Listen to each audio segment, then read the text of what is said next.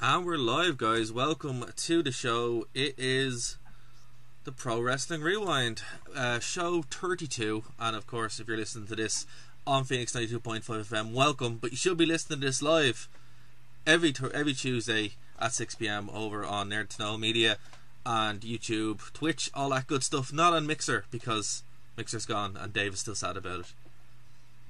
So, we don't know where we're supposed to go and watch our guy, man. Exactly. Where are we supposed to see him? Exactly. But this week we have a special guest. So Dave, do the honors and introduce our guest of the week. Oh, absolutely. This week, I'm so excited that he's our first guest as well. A long-time co-host with me back on the Teacher's Lounge, many a year ago. Mr. V over here. How have you been doing? I've been doing well. Quarantined. Yeah, quarantine. Yeah, it's fun. And by the way, it's a great day for wrestling, everybody. Welcome back to the only show hosted by people that don't hate wrestling. It's fantastic. It is fantastic. And I tell you, after last week's show where we had very unkind words to say about the current product, it was nice to go back and look at a pay-per-view from a time where wrestling was fun and still fun, but it's definitely of its time. And for anyone who doesn't know what we're talking about, within the first couple of minutes of watching King of the Ring 1998, you see the best sign in the history of the world, which is super fun. But yeah, like I have to say, from top to bottom, this show was interesting.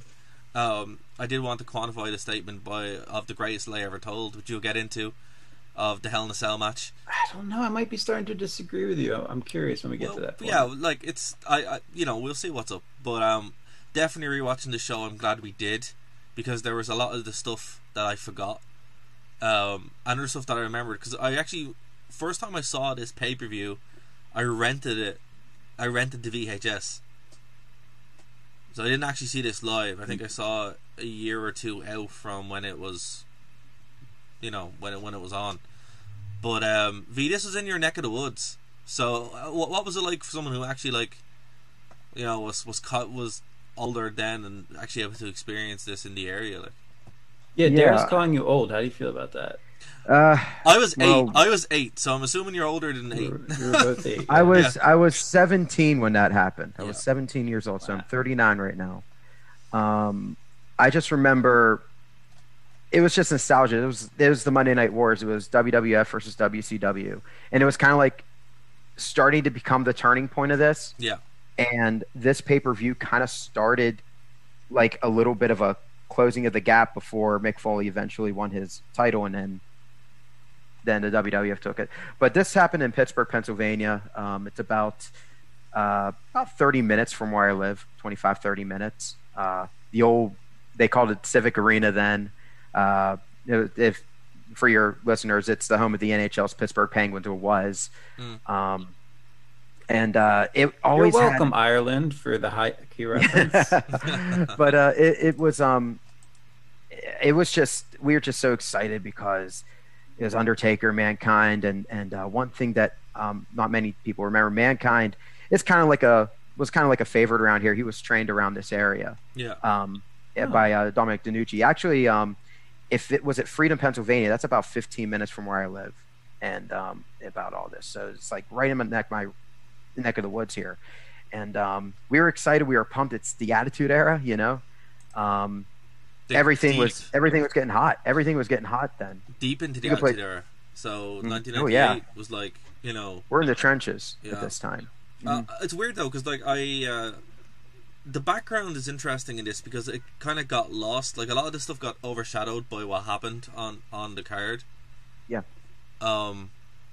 So yeah, like it's interesting to kind of go back and try to put yourself in. That's the good thing about the network. You can kind of look at the Raw beforehand, and like it's weird because all the feuds, like it didn't make sense. Like when I was watching this card, like the show was great up until the last two matches, and then it kind of fell apart because it didn't really make sense. Do you guys think the Undertaker versus Mankind was justified in a Hell in a Cell? Do you think that should have been a title match? You know, that's interesting because I've always been an ardent supporter of the fact that the title match should always go on last. But then you watch this pay-per-view and you watch what they had planned, and then things that weren't planned that happened.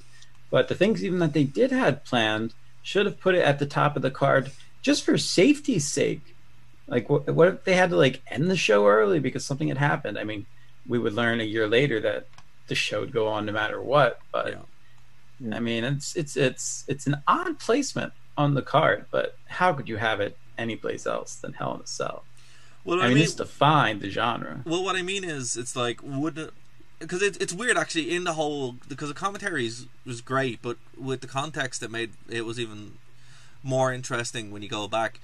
So like the main feud here wasn't really Mankind versus the Undertaker. It was like Mankind versus Stone Cold. Sorry, the Undertaker versus Stone Cold Steve Austin with Mankind and Kane as the proxy. Yeah, that's exactly what I kind of sort of remember. But it's weird that like Austin and Undertaker never didn't have that match, or that, you know, they didn't just drop the belt to the Undertaker and then let him have the blow off of Mankind, because they kill each other in this match for no reason. That's like the biggest problem with it. I found it's for the fans, man. It's for the fans. Foley got what, his contract because he jumped off his roof onto some mattresses. Like, come on now. This had to happen at some point. Yeah, but what I mean is, like, the story that, and we've talked about this several times on a defining feature of Russo's WWF is that all the whole card told a story, right? So yes, everything kind of tied into each other. And the first part of the card, like, really did. Like, it was really, really enjoyable. From the very beginning, it all kind of... And it helped that it was King of the Ring as well, so, you know, had a natural through line. But once the Undertaker Mankind stuff happened, it kind of swapped and became its own little show. So the last, 40 minutes of the show is its own separate thing. I just feel it's very disconnected from the rest of the show for some reason. Did you guys get that? Well, I got a question for you on that point. I mean, we always talk about how it's the greatest lie ever told and blah, blah, blah. This was only a minute longer than the actual main event itself. Like, we act like nothing happened for 10 minutes at a time. But when I was watching it, that was my preconceived notion when we had talked about it a couple weeks ago. Yeah. And when I went back and watched it this time, I realized, wow, they actually were doing things the entire time. Like, that was drama, emotion, and very impactful. There was no lulls. There was very, very big lulls at certain points. The first big drop when Foley went off the top of the cage, there was like a lot of laying around for like 10 minutes. But with the medics and the referees and Terry Funk coming down, like, it filled those lulls. Plus, also, what do you expect? Like, they kept me entertained when I could have turned it off and gone, well, he's dead. Okay, let's move on. Well, like, it's something that you wouldn't see nowadays. Let's put it that way, because you'd want to move from spot to spot to spot. This was a very kind of like the way and the reason why I say it's the greatest lie ever told is because the way the WWE present it is not the way it was, and I know that's the way history is in general. But WWE present it as like it was this epic match that ended with Mick Foley going off the top of the cage. It's like, no, that's literally no. That's the opposite of what happened. I see that. I see your point. You. I see your point now about that. I mean, you're wrong, but I get you. Well, all I remember is God. Sorry, no, like, it's just that's the way they present it. They present it as being this epic encounter. And look, the match itself got really good after Foley went through the top of the cage, and he had a bit of a match. But it's just like when you watch it through the lens of WWE, it's completely different to the way it actually was. That's the way. How about the lens of somebody who was 17 at the time? Yeah. What do you think? Yeah, what do you think about it? Like I said, it was the Attitude Era, and we were all excited because we thought this was all part of the show. And when we were to see, whether it be on TV or in the audience, Mick Foley or Mankind falling off the cage, I mean, we thought that's part of the act. and then that, like, we thought, okay, this is part of it. This isn't staged or anything like that. This is exciting because we never really saw that before. Like, you watch the current product, you'll see people flying off of 20-foot ladders, but we really never saw someone fly off a 16-foot cage, land perfectly on their back onto an expansion announce table. And like it was a dull moment. It was a lull moment because you're getting everything checked out. You see the Undertaker getting drastically up while he's still in the cage. They raised it up. I think it was just for the thing, and you could see it's like, wait, what's going on here? And we thought this was still part of the show, and we were like, is this over? And then all of a sudden, Mick comes back out, goes back to the top, and that's when it was, from what my friend's perspective, and from what my perspective when I was watching it, was the biggest pop in that match was when they both came back up to the cage. Yeah, that's what I mean. That's when it kind of, because we're like, they're going round two, and then when he got chokeslammed through, we couldn't believe what we saw because we thought, was this going on? And Mankind was not in this match after that. Whatever he was doing was just sheer guts. He had a decent match. This match should have been match should have been over after the choke slam. Yeah. But man, what a spectacle! It really, to me, elevated this character of Mick Foley, and it was just. And then you see the second part of the show, like you mentioned, the main event with Kane and Austin and Mankind coming back out and just doing something, and we'll probably talk about that later. But what a zany part of the card after the match took place. Yeah, the fact that Mankind was able to run in on the next match was absolutely insane. Actually, I don't know how that happened. There's a couple of things about it that was weird, and stuff you wouldn't see nowadays.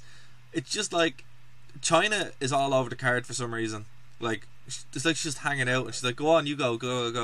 And then Mick Foley's just hanging around. It's like, okay, this is really weird. Like, the whole show felt like it was. What was great about it was it felt like it was anything could happen. Like, literally anything could happen, and you kind of got that feel. It was a lot more fun.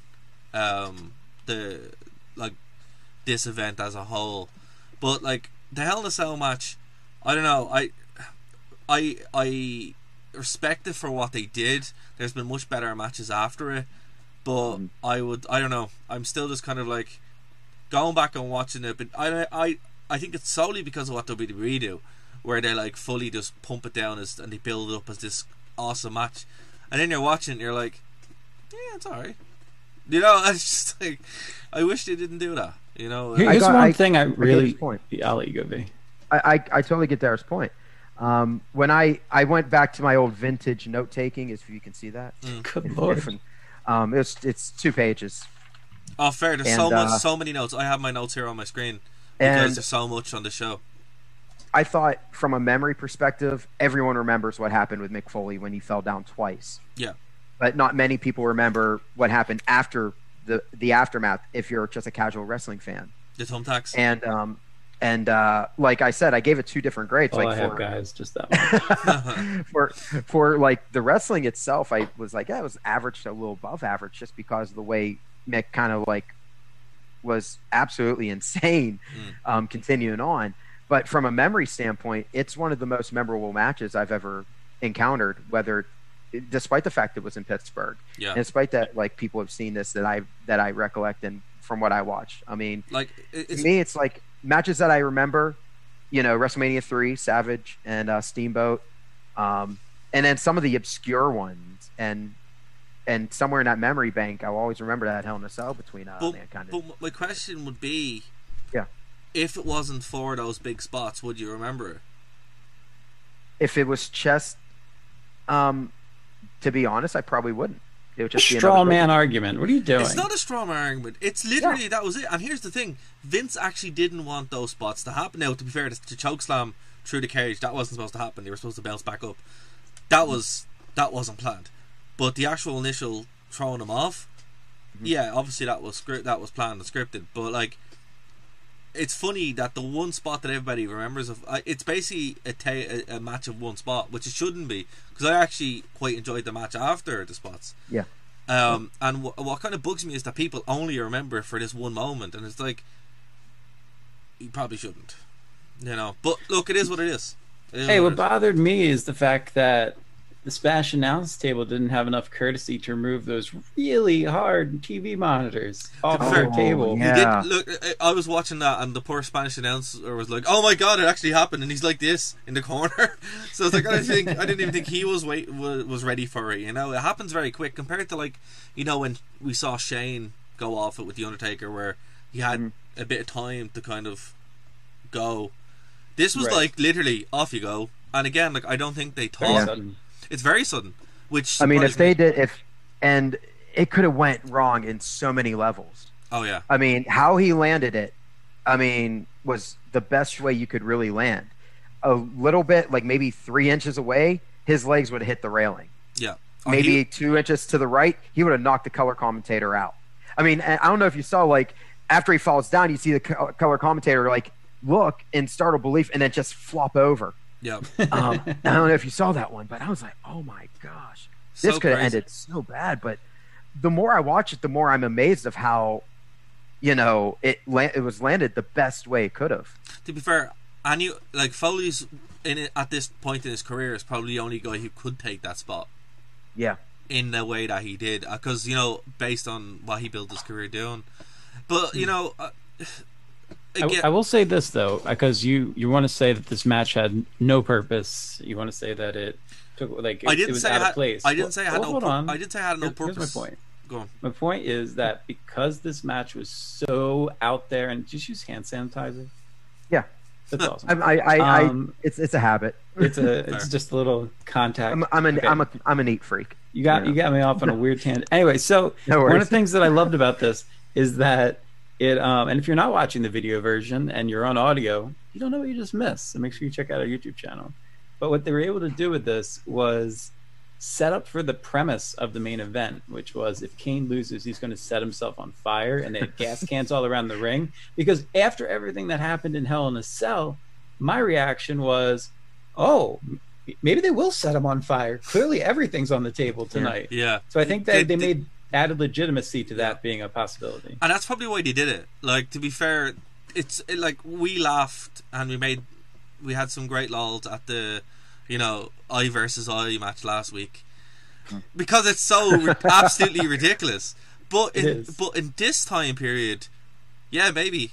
You know, maybe. Yeah, maybe. You know, all right. You know, but yeah, like, I would say if you haven't seen The Undertaker versus Mankind Hell in a Cell match, definitely watch it, but try to remove the WWE lens from your vision, and then just take it for what it is. As you said, Dave, there's lots of drama going on with the doctors and Terry Funk coming in and checking on him. But yeah, I just think it suffers from you know what it suffers from? The exact same thing that the Bret Hart Shawn Michaels Iron Man match suffers from. The exact same thing. What, Triple H wasn't in it? Well, that's the reason. That's the reason why it was bad, obviously. I will have to say Triple H didn't wrestle on this show, but he did do color commentary, so I was happy enough. He did some fantastic sunglasses. Those sunglasses, it was a night for sunglasses. Everybody wore the worst sunglasses you could possibly imagine. It's like they must have had a box of them. It's like, out you go. I just couldn't believe, like, you look at how he was talking at the announce table in 1998. Hard to believe 22 years later he's running pretty much number 2 in command in the WWE right now. Oh yeah. Some of those things I was like, whoa. But he's the future. Well, you know, they should just give him a belt to walk around with. Doesn't he look better with a belt? Just coming out to do color commentary, Dave. I'm not even doing I'm social distancing myself away from your points. From my points. All right, well, let's go back to the beginning, right? So let's go back. I love the opening match. It was so much fun, and I wasn't expecting to like any of this. So the headbangers I always kind of liked. Taka Michinoku, great worker. Kai and Tai, I forgot that Kai and Tai was a bigger group, so I was like, oh yeah, all the lads. And he had like a really, really fun little 7-minute match. It was a really nice way to start the show, like with a wrestling match that was actually really good in the Attitude Era. It's crazy. You know, one of the things that stood out for me for me about that match is we look at high flying spots today Mm. and go, oh, wow, those are crazy. I wish people had been doing this 20 years ago. But Taka did some insane, like, no handed springboard Yep. crossbody to the outside. And I was like, wait a minute. They have been doing these moves. It's just there was a period where you weren't allowed to, and we kind of forgot. But Yeah, because wow. it was more about the storytelling than the actual in-ring stuff. Comment here from Munster Mutt. I enjoy Dave's commitment to always having a relevant background image. You're very welcome. Monster. I appreciate it. Thank you. But okay. Almost like we plan these shows. Exactly. Highlight of the night, go guys. Right. So King of the Ring was coming up, right, and obviously that was all. And I knew Ken Shamrock won, but I was kind of like, oh wait, did The Rock win King of the Ring? No, he didn't win this one. I don't even know if The Rock did win King of the Ring. I don't think he did. I don't think he won it either. I don't think I he couldn't won it. remember who won or not, so I was in suspense for this one. But Ken Shamrock is I have to say I found myself marking really hard for Ken Shamrock because I'm like, he's so good. Like, it's actually horrible to think that they just did nothing with him in the long run, you know. But I was super into it. But he was against Jeff Jarrett, and not like cool Jeff Jarrett, not like slapnuts Jeff Jarrett. Double J, The blonde mullet Jeff Jarrett. No, the mullet wasn't too bad. It's that weird, like His ring attire, yeah, his ring attire's like. It's like, what are you doing? Like, who let you out? Like, wearing that, you know? It's like, I don't know. Anyway, so He wasn't married to Mrs. Angle yet. That was the issue. that's the issue. So there's a pan coming across the crowd, and we've talked about how much we miss the crowds actually being decent. And there were signs, and there's a sign panning across here, and I swear to God, this is what it says. It's like, you know, Jeff Double J, ain't he gay? And I was eating lunch, and I just, I just started, like, I nearly choked because I was like, this is hilarious. And then I was like, okay, grand, they're not going to acknowledge it on commentary. And then Jerry Lawler's like, wow, here we go. This is they're talking about it, you know. So, Yeah. What did you guys think of this? Okay, V, yeah, so The Rock never won King of the Ring. Yeah, Rock never did. I just noticed that. I actually looked on my phone. I'm not going to lie. No, it's okay. But, like, But, I would have thought that he did, but I wouldn't know. Yeah, I thought he did because like there's obscure winners like Billy Gunn won it one year or something like that. If I'm not mistaken. Ken Billy- Shamrock won it 1 year. Yeah, can't you remember what it is? Just obscure winners. I liked by the way that the Jeff Jarrett Ken Shamrock match. It was like your classic at the time of that era. It was like a 7-8 minute match, but it went back and forth. You know, like the good guy or the babyface got his offense in, the heel got his in with a little bit of help from the manager, and but that's what I think we're missing the art of the manager. Whenever I watch we're missing the events. we're missing two things, V. We're missing the fact that the crowds are invested. Yeah. Like, the crowds hated Double J. Like, Oh, they did. Oh yeah. really hated him enough to obviously make signs that in context are funny, but you know, also out of context you're like, oh well, you'd be cancelled so fast, you know, nowadays. Yeah. But like, again, even not being there, right, King plays such a good heel commentator where he's constantly putting over Double J, and he's you know, giving out to the crowd for making their signs. Like, you're like, oh wow, you actually really don't like Jeff Jarrett because of all these factors. Yeah. And then, as you said, you have Tennessee Lee there as well, hyping up the crowd, and it's brilliant, you know. I think it's a combination of things, because a manager doesn't really work if they're not given tools to work with, as we saw now, which is why it barely gets over. This was a good combination of things where you had everyone working with each other. It wasn't like, we talked about this, it wasn't like the crowd trying to get themselves over like you'd see at WrestleMania or something like that, you know. But yeah, I missed the signs, lads. I missed the old presentation of it. But again, like, as I said, if this was nowadays, Twitter would be freaking out and everyone would be cancelled. So Yeah. what can you do? Thankfully the WWE Network doesn't censor things, because we would have lost that glorious moment. If you I definitely gained some respect for Jeff Jarrett as a wrestler in that time period. Oh, And I could see how only 4 years later, I guess, is when he started TNA. Well, wait, was that 2004? Whenever it was. 2003. 2002, All right. 2003. Yeah. Okay. Yeah, Yeah. so, So, yeah, like you're 4 or 5 right, you're years right. later, in my mind, Jeff Jarrett was out of his prime. But now, as I look back, I realize no, he actually kind of was in his prime when he started that company. Jarrett's prime, I think, was when he was with Owen Hart.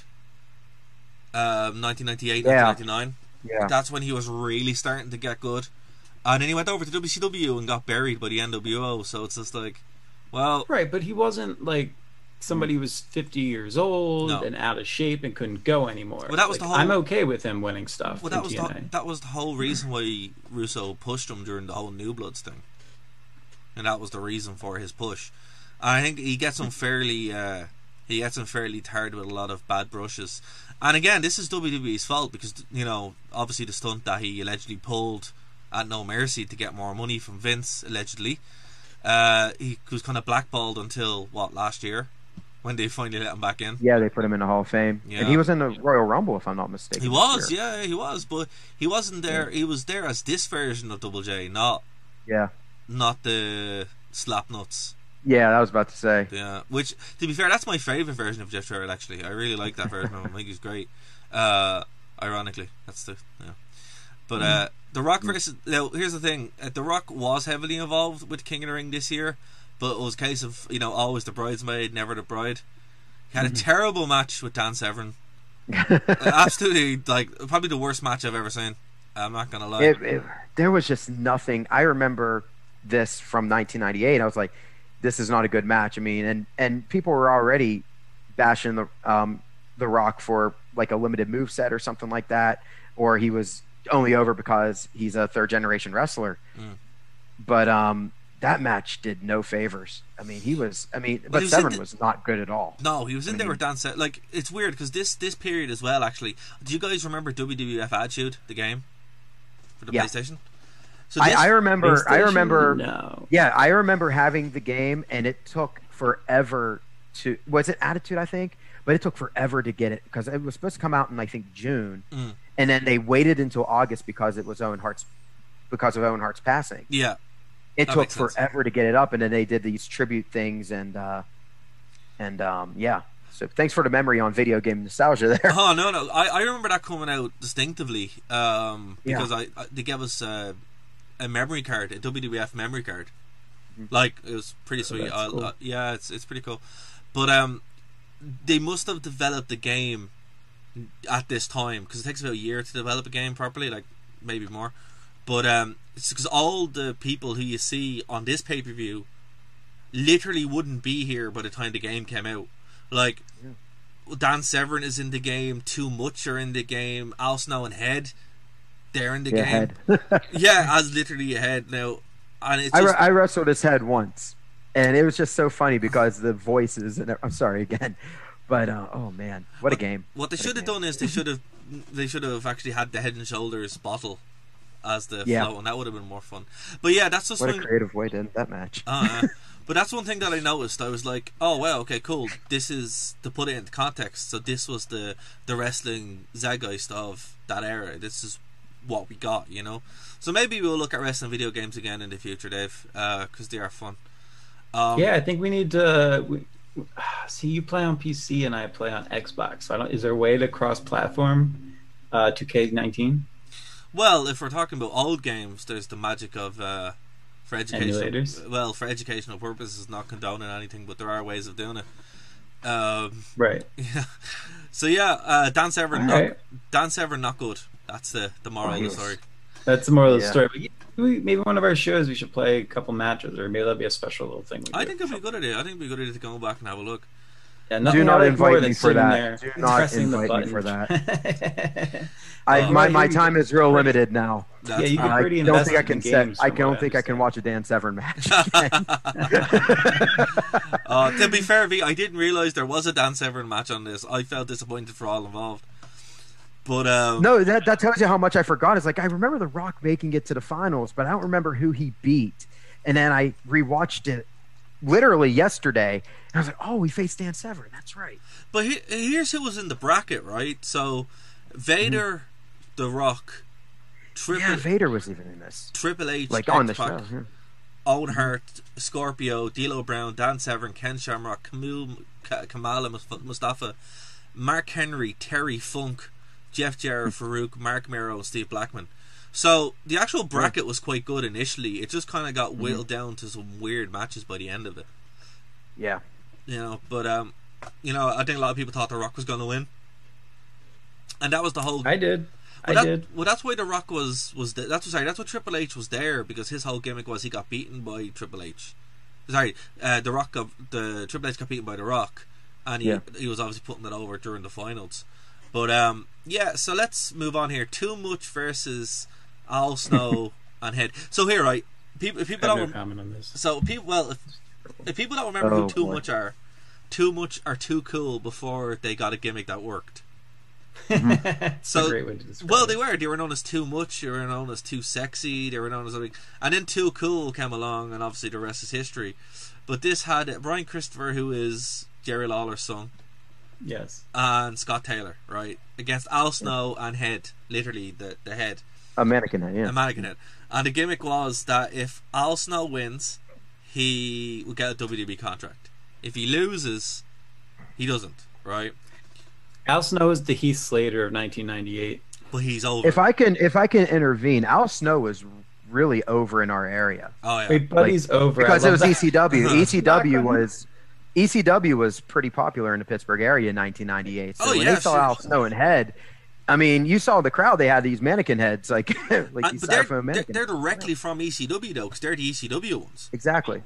So right, and there was ECW signs and everything there. So there was that big contingent there. Because for anyone who doesn't know, Al Snow was a WWE guy, but he was sent down to ECW to kind of, you know, I don't know, grow, farm, you know, because that's why Paul Heyman got all the money basically, because he was the farm territory without telling anybody.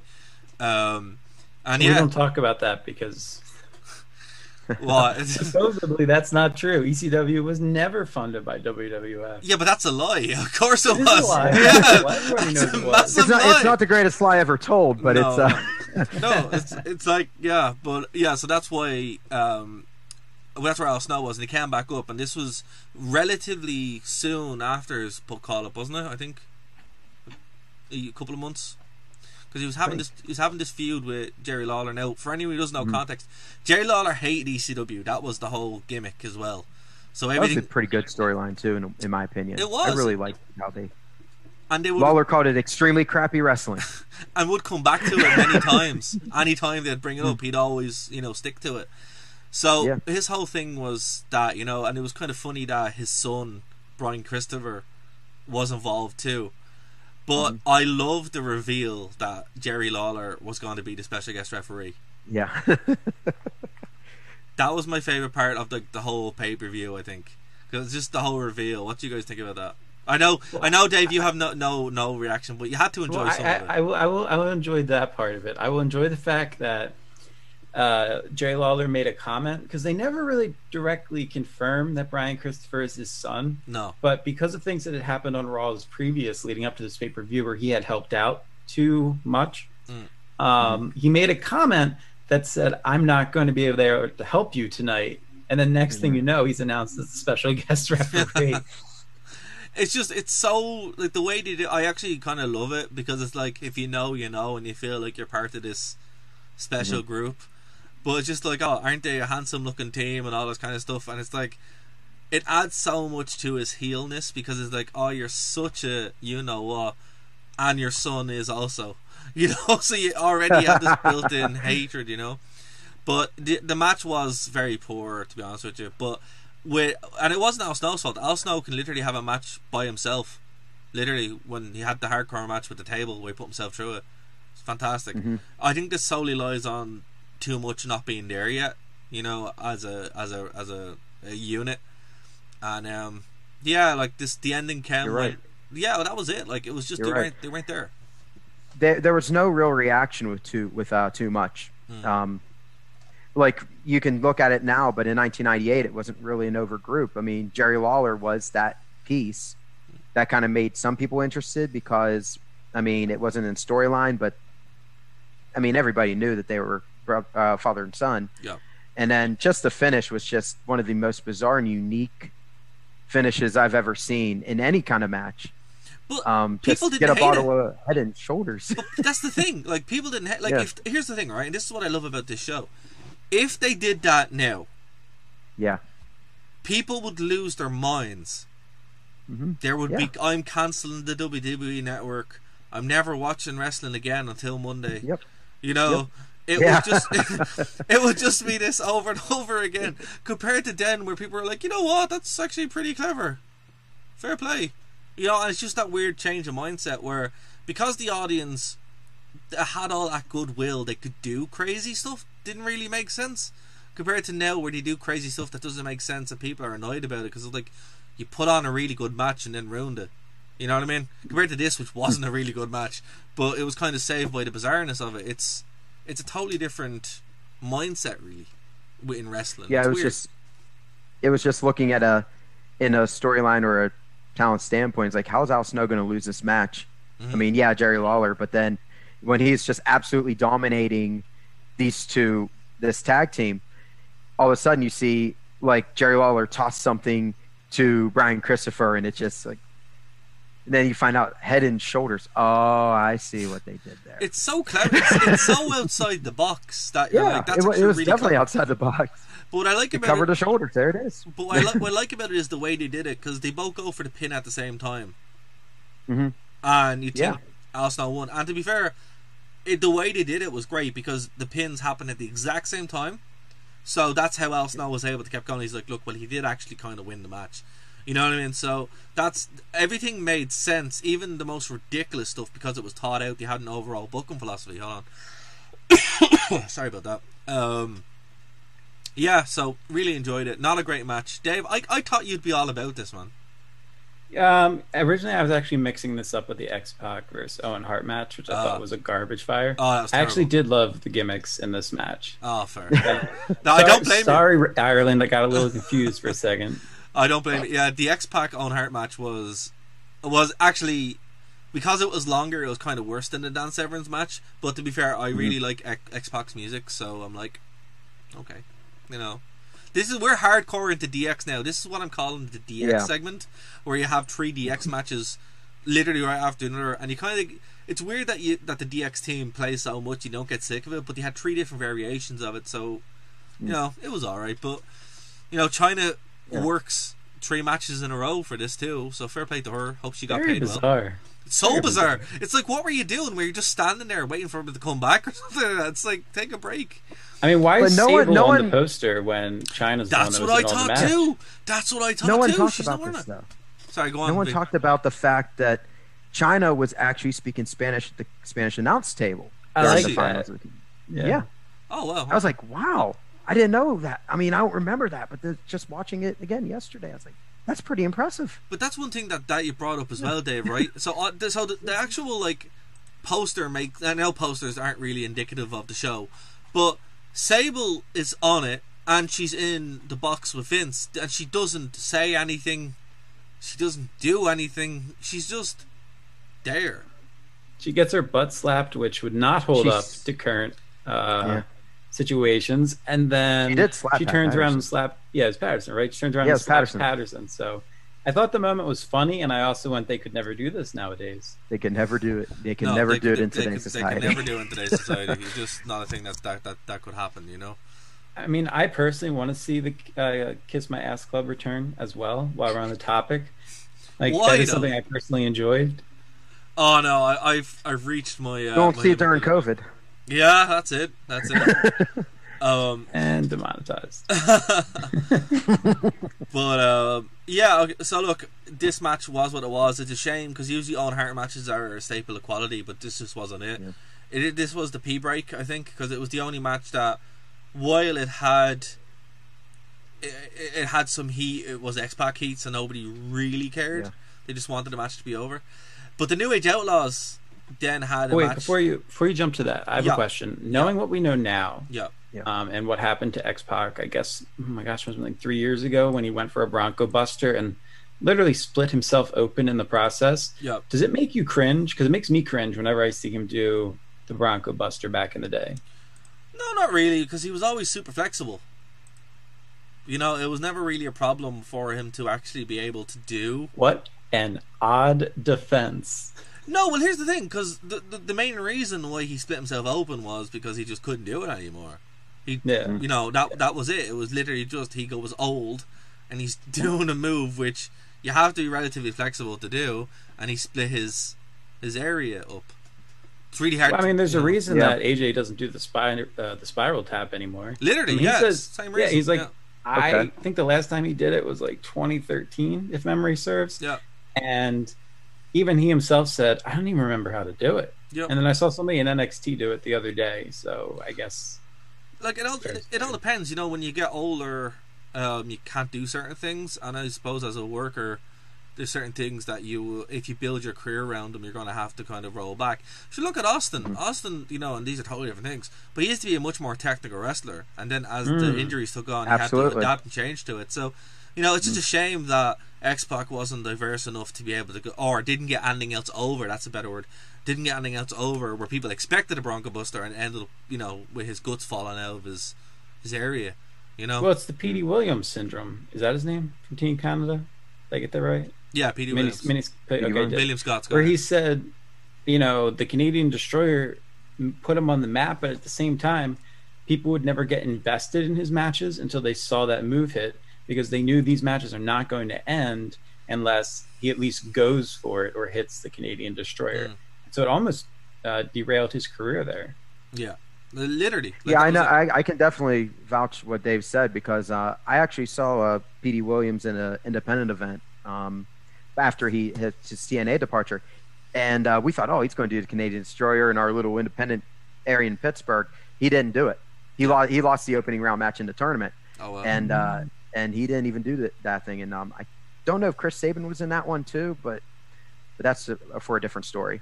I noticed that was on your background last week there, Dave. Or was it Sabin or was it Shelley? I don't know. Well, I have one of Sabin as well, but Shelley was Yeah. chilling with me last week. I met him Gotcha. both the same night. All right. Yeah, so that's basically the moral of the story. The best thing about this match was X-Pac's theme music. The next match, the New Age Outlaw. Oh, I'm gonna just Darius so mad. He's looking at the clock going, stop it, Dave. But I really miss video packages where This you is it. actually got This to is what see yeah. people's stuff. Yeah, this is It's actually- not just for Yeah. effects. This is what I wanted to bring up before we got to the Austin match, because that actually is a Okay. very, very, very profound point about this. The actual presentation of the show is so much better because you know what's going on. It's not just a random video package that makes no sense. It's like they're like, here's what happened on Raw, and then they show you what happened on Raw. Here's what happened 2 weeks ago on Raw, and you're like, all right, cool. He ran into that, so everything has a bit of weight behind it. It's not just random crap happening, pop music. Right, but I'm even talking like the Titantron themselves. Like nowadays, it'll just come up and say, "I am phenomenal," which is great for AJ's debut, but it doesn't show then clips of him doing springboard. Oh, you missed 450s. videos. It's not. You missed Yeah, I mean actual the videos. actual interviews. Now it's Oh, more yeah. about focusing on the lighting and And the the graphics. CFO And the logos. $ theme Yeah. songs that they've created. Yeah, I missed that too. I'll be honest with you, that's one thing that I really wish they didn't do. You know, the actual, what's it, the highlight reel of stuff where you see them Yeah. doing it. Because if you're in the crowd and you see those kind of things, maybe you're not familiar with the wrestler, but you watch the Titantron, you go, "Oh wow, he's associated with these people. He's had matches with these guys, and look at all the moves he can do that I might see in this match." So I think it helps you get more ingratiated with the product. Actually, I was going to say the exact same thing when you mentioned it, Dave. And it's just when you see them making their way to the ring, just see logos and signs, and are you really invested? You see that little video package of, like, for example, Steve Blackman. Yeah. Like, it was so basic, but you see him doing, like, you know, his MMA stuff, and that was exciting because I'm like, oh, this is what I'm expected to see. If Steve Blackman appeared down the ramp today, it's just like, oh, okay. yeah. But it's the same thing But with yeah. it's the same thing with Ken Shamrock, like the most You're right, basic with thing in the Shamrock. world. But you get so invested in it, and I think I don't know when they fully transition from it, but you know, I think the last person to really have that kind of stuff would be CM Punk. So maybe the past 5 years is when they moved away from it fully. But yeah, massive, like the whole video music thing with WWE. They need to really kind of take a step back and go, right, what are we doing, and how can we kind of go back a little bit to fix it? Because you're right, 2 ways. They're just, the presentation is a bit off. I enjoyed the new Midnight Express because they're hilarious. I always forget it's Bob Holly, and I'm like, oh my god, it's Bob Holly. Yes!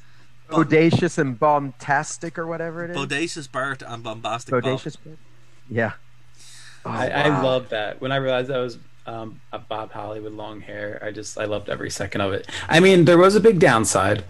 Cornette was in their corner, True. but other than that, Yeah. But this was, and I've noticed this like like when I was doing a little research. This was the last pay-per-view match for that NWA invasion. That really wasn't much of anything. Yeah. Yeah. Okay. Because I thought it was Unforgiven, but I think this was after Unforgiven. Because I think in like some kind of NWA live event, Yeah. the New Midnight Express dropped the titles. Oh wow. I don't know to who, but yeah, they had like maybe a match or two left on weekly TV, but that was it. I mean, that was the end of like the invasion that never was really for like almost a year or two. They got absolutely just the New Age Outlaws were just so over, and not one person cared who the New Midnight Express were. Nobody cared. You're just like, yeah, we don't Right. even know who you are. Go away. You're absolutely right. Yeah, but it was great. You know, it was great to see New Age Outlaws on top of their game. The match itself was pretty decent, though. To be fair, I thought it was fun. Pretty good. I thought it was good. And also China as well made her second appearance. Now, It's ridiculous. Wait, one thing I want to point out is whenever people make their top 10 list of great guys on the mic, you know, you're always going to have Rock and probably Austin and CM Punk and Roddy Piper, etc. But everybody always leaves off Road Dogg, and he is one of the best at getting the crowd like pepped up. I know it's basically the same thing each week, but oh my gosh, can he jive off the top of his head? But the thing about it is, a lot of what he says couldn't get over today. No way. But that's not. It would be a lot of canceling. Yeah, a lot of canceling today. Yeah, today. And in the same with The Godfather, like they were gimmicks of their time that just would not work today. So it's like, yeah, but it makes sense because you know it's like you're taking away a great tool that wrestlers have, and you know locking them into these confined things. It is what it is, you know. But it's why you're able to go back and really enjoy it. So yeah, moving on to the next match is the King of the Ring final. Ken Shamrock defeats The Rock with Triple H on commentary. What did you think about this match, V? Going into it, did you think it was decent? Did you? I thought it was decent. I mean, it was kind of like when I was watching it. I mean, in 1998, the King of the Ring was still kind of a big deal, right? And to see like I think The Rock was at the time kind of like up and coming, but kind of like the IC champion, the People's Champion. I thought it was a decent match, but I thought it just went a little longer because both of them, it just seemed like it was like so limited between the two of them, like drop kick, spin kick, clothesline, maybe a submission hold. We did see the People's Elbow. We did. The corporate elbow, wasn't it? Yeah, or no, it wasn't the corporation then. It was still it was like I don't want to say Nation of Domination, but it was like the Nation. Right. And Owen was kind of like an associate member of that, but that was what I liked. I liked how quickly The Rock tapped out. Yeah, that was quick. Yeah, I remember it being very long, like really dragged out, but then a very quick ending. It was kind of clean in a way too. But The Rock was a heel at this point, like a hard heel. Are you making a pun because it was an ankle lock? No, I wish I was. No, what I'm saying is, it's like everything he did made sense. So you know, doing the People's Elbow made sense because people hated him, right? It's like, oh, I'm going to do this horrible move to make fun of you. But also tapping out to preserve himself. He wasn't going to fight through it. He was like, look, I can move on from this, you know. So I think it adds realism to it. Because if you have an AMA, yeah. If we're on Reddit and we're doing an AMA, no. If you have an MMA guy who puts a hold on you, whether it's Brock Lesnar putting on the Kimura, or Ronda Rousey putting on the armbar, or Ken Shamrock putting on whatever the heck that was called, they should tap immediately. Because if they hold that for 20 seconds, your bones will snap in half. The tendons will pull apart. And we forget about that in the showiness of wrestling. And it's sometimes why MMA, I forget it. It's sometimes why UFC fans have a difficult time coming in and enjoying wrestling because they see submission holds and go, oh, well, that's nonsense. This is how you get out of that. They're not even putting pressure on the right place. Well, I totally see that. I totally see that because recently I've been starting to pick up and watch UFC now, and because there was one fight I think 4 weeks ago, it was just outstanding. A lot of submission, like a lot of escaping. But yeah, usually when I watch it, when I've been watching UFC, like if there's a submission hold within 10 seconds, they're done. Yeah. But in wrestling, like you'll see that ankle lock go for like a minute, and then they roll out and then roll back into the ankle lock again. It's like, now I see why people are like UFC or mixed martial art fans are like disassociated with watching pro wrestling, because it's just not believable. Well, it's one of the things that I remember as a kid why I hated Kurt Angle using the ankle lock, because I love Ken Shamrock, always have. Yeah. And his ankle lock looks so real. Kurt Angle's ankle lock never looked real. And I'm just like, oh, it always kind of rubbed me the wrong way. Like, you go back and watch it, it just never and obviously Kurt Angle's legit as you can be, but for some reason when he did the ankle lock, it just never looked good. It always looked like he was using Ken Shamrock's move wrong. So I was like, oh, it's nice to be able to go back and enjoy this period of Ken Shamrock, because you get the best work of his career from now until he leaves 1998. His feud with Steve Blackman is coming up soon. It's going to be a good time, but it's a bummer because they should have done more with him. He should have been a world champion, in my opinion. I was going to ask you, if you don't mind me asking, do you think this was like the peak of Ken Shamrock winning the King of the Ring? Yeah, in WWF, yeah. And it shouldn't have been. That's what I thought too. It shouldn't have been. It's the best run that he had, and it's a shame that it never went anywhere beyond the IC belt. But we talked about this once the Radicals came in and the talent pool went up. The space for these, because you get to see this in the undercard here, like lads like Dan Severn and Too Much, they're gone. That mustache, man, that mustache. Yeah, but they're all gone because you don't need them. You start bringing in the real workers of WCW and stuff like that, and it just puts them away. But to wrap things up here, so we have the main event: Kane versus Stone Cold Steve Austin. So first thing on this, right? Kane comes out in a full body thing, right? Mask and everything. Austin comes out in his jocks, and I'm like, why? Listen, if I'm having a First Blood match, I'm walking out in the hockey pads and a helmet and everything. What were they thinking? Like, it just makes no sense. Well, and I love that Kane, because usually he would leave one arm exposed, and he was like, not tonight. Tonight I'm putting both arms in full sleeves. Like, seeing it live, seen it live, like my group of friends, when they went, when I was a little bit out there, but I was still catching it a little bit. When I saw that, I'm like, Kane's being the champion. There's like no way to address that anymore. No, I don't think there is. And I got to say, props to Paul Bearer. Like you were saying before about how we don't have really great managers anymore. I mean, there's a handful, but to see somebody who's entirely dedicated to being a manager, he thrived in this role. And I think we may have forgot, he did kind of a promo during the event, like how he's like something about the Undertaker and Kane's going to win this. Kane's going to be a champion. I'm going to be so proud of him. And yeah, because this was that Paul Bearer is the dad thing. So he's like, my son was going to walk out of here. And it was almost a Paul Heyman-esque promo for Brock Lesnar that he gave for Kane, where he's talking about being he might have even said undisputed, but like saying he's going to be the WWF champion and things like that. I just thought that really hit the nail on the head for what they needed to do. Yeah, and gosh, the match itself. A lot of brawling, a lot of run-ins, a lot of run-ins, and it was.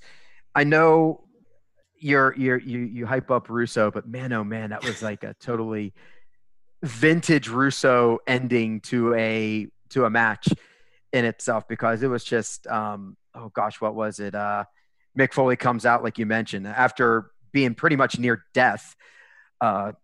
He's coming out, then the Undertaker comes out, then the Undertaker takes out Austin. I think Undertaker was the one that hit the chair shot that made Austin bleed. He was going I was going to say juice. Austin by mistake, right? And or something like because they hit the chairs together, and then there it was, and then the referee's still on the ground. He douses him with gas. I'm like, what the heck? I don't remember. I know. I didn't know there was going. I knew that Kane won, but I was like, are they going to write? And then the match just kept on going for like 4 or 5 more minutes. Yeah, there was It's like the no referee end was in still lay sight. it out. It's like, I mean, the commentary, JR was just over the top. It was awesome. His commentary was awesome. Well, and I loved And how they started pouring the fire everywhere. They started putting Yeah. gasoline everywhere. And as we all know, Kane's big finish to matches is that he sets the ring down then on fire. So in my head, and even when they did the intro for this match, and they had the gas cans set up around the ring post, Yeah. my thought was, what if Kane's pyro like makes one of those explode? Well, see, I think a lot of that was worked. I don't think that was real gas at No, all. I don't think so either. But You know. come on, Dara, suspend your disbelief, man. Well, what I did like is that what I did like is they opened up the show surrounded by gas cans. You know, it wasn't like, yeah. for example, like we talked about this last week, Dave, with the eye versus an eye match. You know, they should have had paramedics around the place. They should have had like Yes. an eye doctor or consultant or Yeah. something. None of that. Right, It was right. just like, at least this you're like, you know what? Maybe this could go bad. You're able to suspend your disbelief because they didn't insult your intelligence, compared to what we saw last week, which was just, this is just hokey and fake. You know? But, yeah, so some background to this, right? This match, it was part of the feud with Austin and Kane. So Undertaker became the number one contender. Kane defeated Undertaker to become the number one contender, and at Over the Edge, Austin had defended the belt against Dude Love, and then it was, Kane wanted to have the match as a first blood match, all right, and the only way that's the way the match would end, and if Austin won, Kane would set himself on fire, which again they didn't really go into. It was just kind of like, alright, we'll add to it, but they did like a whole blood thing where they opened up the match and they they had Austin drowned and stuff like that. It was a cool build to it, but again, like on examination, it didn't really make a hell of a lot of sense. Yeah. But it was still a good time. It was good. It was a good, nice brawl. Did you nice guys? brawl for a main event. I Good story. I do like. One thing that I know you're kicking us off, Derek, No, but I gotta no, say, no. two things that I learned. Well, and I've kind of touched on this already, but you Yeah. skip this with the Ken Shamrock match. The Rock simply is not a good wrestler, and I mean that in the most respectful way possible. No, The Rock has never been a good wrestler. He's never been a good wrestler. No, he's not. He's terrible. I think that's After why I didn't Austin- like the. I think that's why I wasn't really totally invested in the King of the Ring final, because The Rock was subpar as a wrestler. He was charismatic, he was energetic, but Right. as a wrestler, it was just he was very, very limited. He's one of the Extremely best limited. sports entertainers of all time. Yeah. That's unquestioned. But I would It's no knock to never The put Rock, him on it's the just- Mount Rushmore of wrestling. See, this is it, Dave. Right. Like, is this the first time you've seen this pay per view, or like a lot of these shows you didn't actually watch? Yeah, this was the first time I actually saw this. I had seen the Kane Austin match. I had seen Undertaker versus Mankind, but everything else was completely new to me. You see, and that's the thing. You know, it's something that people forget. It's like The Rock is not good. The Rock was never good, but the difference was he was charismatic. He was over. His promos were off the chain. I really like him as an actor, but it's the same problem I have with Cena. But Cena at least could go. He just didn't have to. The Rock couldn't go. But all the main matches he had, look who he was in the ring with. He was in the ring with someone who'd either half killed themselves to make him look good, Foley, or the Yeah. Game, or Austin. You know, guys who you can't have a bad match with. You know, so that's one thing that, you know, going back and watching this stuff in its time, it really does kind of show up. Like, Ken Shamrock was a great wrestler, but he was an MMA guy who transitioned to be a wrestler. He wasn't a pure wrestler. And you see, actually, the match that I best compare Ken Shamrock and The Rock to is for comparison, Kurt Angle versus The Rock a couple of years later, and you can see what The Rock could do with a professional wrestler in Kurt Angle. That's true, because The Rock was not just in charge of his own moves. He also had to make Ken Shamrock look good. And Yeah. and he did. I mean, those he spinning did. leg kicks that Yeah. Shamrock Yeah. threw, I loved. Yeah, and look, it's no shade to The Rock, but he's very limited, and it's kind of a credit to him that he was able to do what he was able to do with those moveset. And again, though, here's the thing: things being different, The Rock trying to come up now, very hard to do. I mean, he's got Very the hard. size, he's got the look, which is very important. But look, I will always cheer for anybody that can kip up. I think Yeah. it's the most amazing thing in all of wrestling, and I can't do that with my body. So I love seeing it. Yeah, And I think the crowd does too when it's not overused. But don't get me wrong, you know, I since The Rock has been away from wrestling, I've actually appreciated The Rock more and more every time he's come back.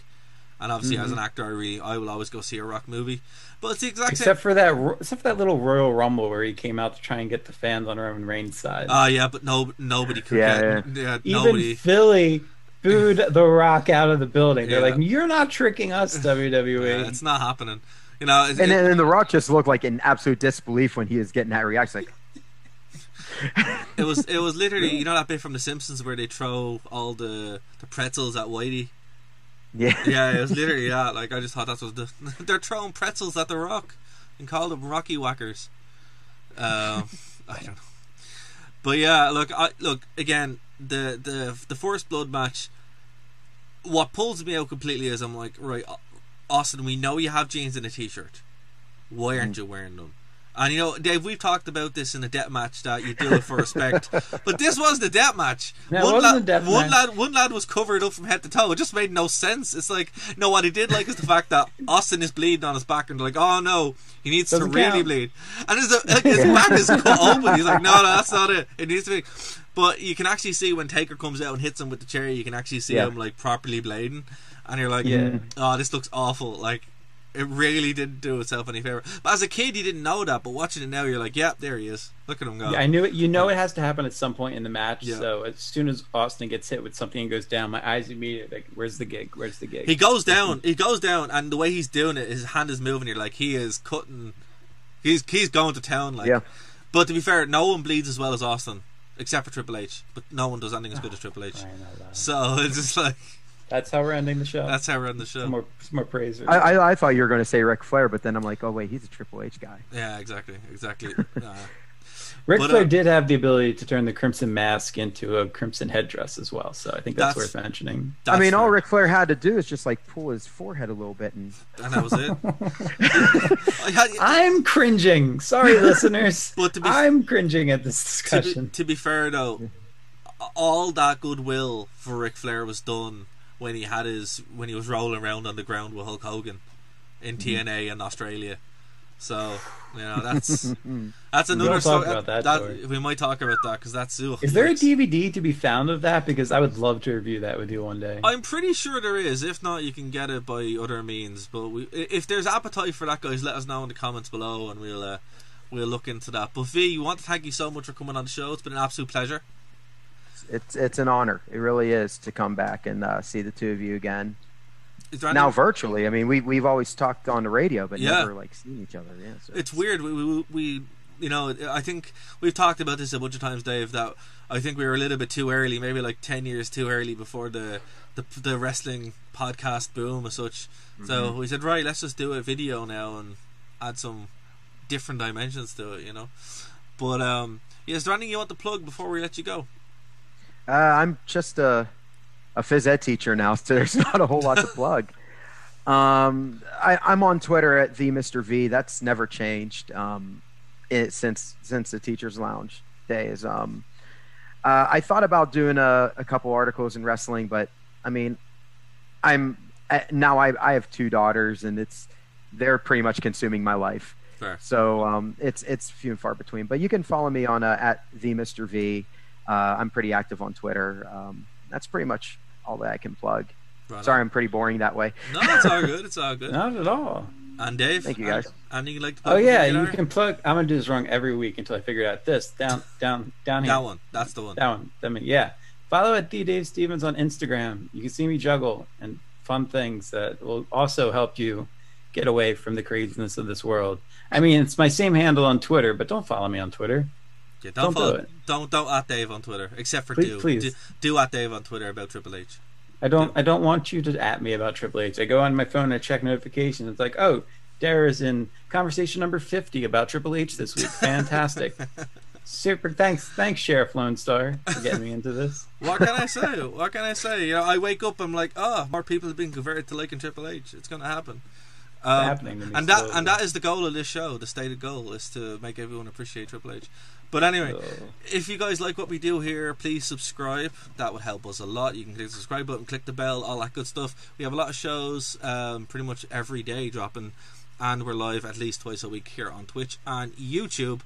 And of course, you can go over to Nerd Tunnel Media for all the shows. So for my two co-hosts, I'll see you next week, guys. Bye.